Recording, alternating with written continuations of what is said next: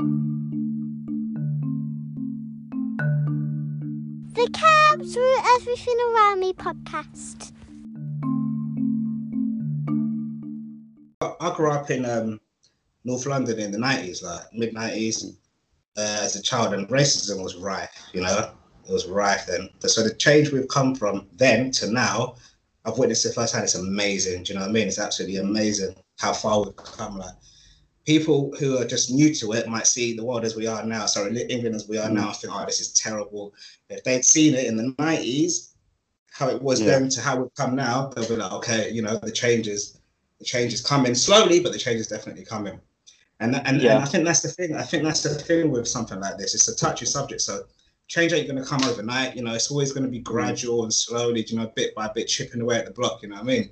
And I mean, it's heartbreaking. It is heartbreaking, you know, to think that, you know, people of color are seen as second-class citizens and not the same as, you know, Caucasian. But it's the times we're living, and eventually we're gonna change it, you know, bit by bit. You know yeah, I mean? Definitely. And when you say that, you know, it's a touchy subject, you know, from the conversations that I've had, and you know, even with friends and, you know, family members, you know, because, you know, I've always promoted this message that there is inequality and there should be inclusivity in every aspect of life, and it is a touchy subject and still a taboo. And you know, from me, and you know, I'll ask you that question: do you feel there's a fear factor from people if they start talking about racism and representation, that they might say the wrong thing? Do you mean coming from a white person asking a black guy, or or just a white person talking about it generally? You know, he's not being impacted by it personally, or you know, like we have alluded to, you know, they put a black square out there and they think, you know, I want to start talking about this. Do you think some people are put off from talking about it because they might say something that will insult another person?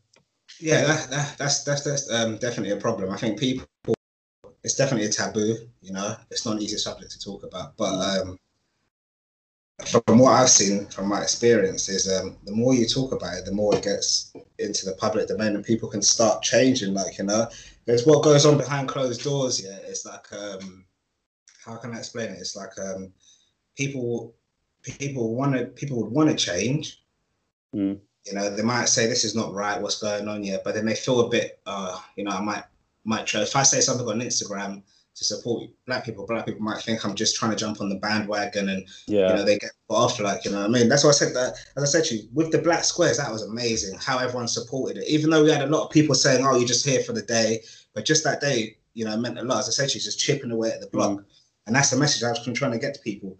Keep on chipping away. It might not be in my lifetime, our lifetime, you know what I mean? Hopefully in the next few generations, you know, we'll be on an even playing field. You know what I mean? Yeah, and there has definitely I've seen those changes firsthand. You know, with living in Greater Manchester, and in particular in the area of Oldham, where, you know, there is you know, Asian communities, and you know, I still don't see that representation.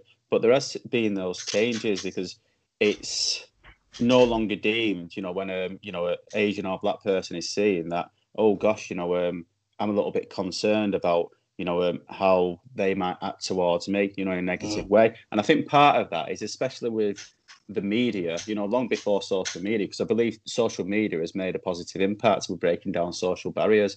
But, you know, media in particular, you know, like old films and TV, you know, I did find that, you know, black and Asian people, like you say, they were treated as second-class citizens, you know, whenever you switched the TV on or went to a movie, you know, so they were portrayed in a negative light, and, you know, were frequently linked to criminality or poverty. And I don't know if you've seen those changes. Like, we could use that, you know, which I think it's incredible, you know, the 3 latest Star Wars film, you know, you've got a black guy who's the star, who isn't being linked to poverty or, you know, criminality. So, you know, it's even the, you know, big game players have got a part to play in this and can bring those changes. And compared to 20, 30 years ago, you are starting to see more representation on TV and in film.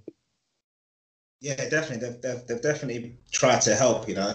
BBC put a big campaign out, I think about 10 years ago, when I was doing media in college, about 10 years ago.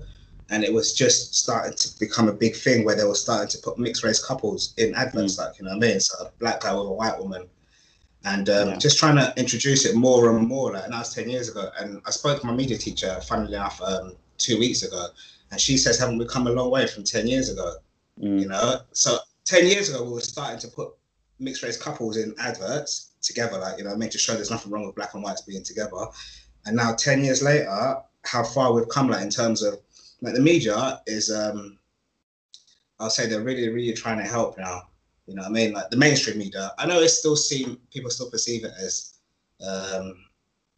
predominantly white and racist still, like, you know what I mean? The way they portray stuff, like, but as I say, I keep coming back to this, if you was where I was in the 90s compared to now, and you've seen the change, like, you know, that's what makes a difference to me, that change that we've seen, what I've seen physically firsthand, like, you know what I mean? I know we're not there yet in 2020, and you think to yourself, you know, we're living in the 21st century. We should at least be 50% of the way there. I say we're about 40% of the way there, you know what I mean? In terms of equality for minorities. Thank you for tuning in to this quick fire episode of the Carbs Rule podcast. I hope you enjoyed the outtake of the conversation I had with Roberto. If you did, please spread the word on social media and leave a review. Until next time, keep on running, keep safe, look out for one another, and continue to display kindness.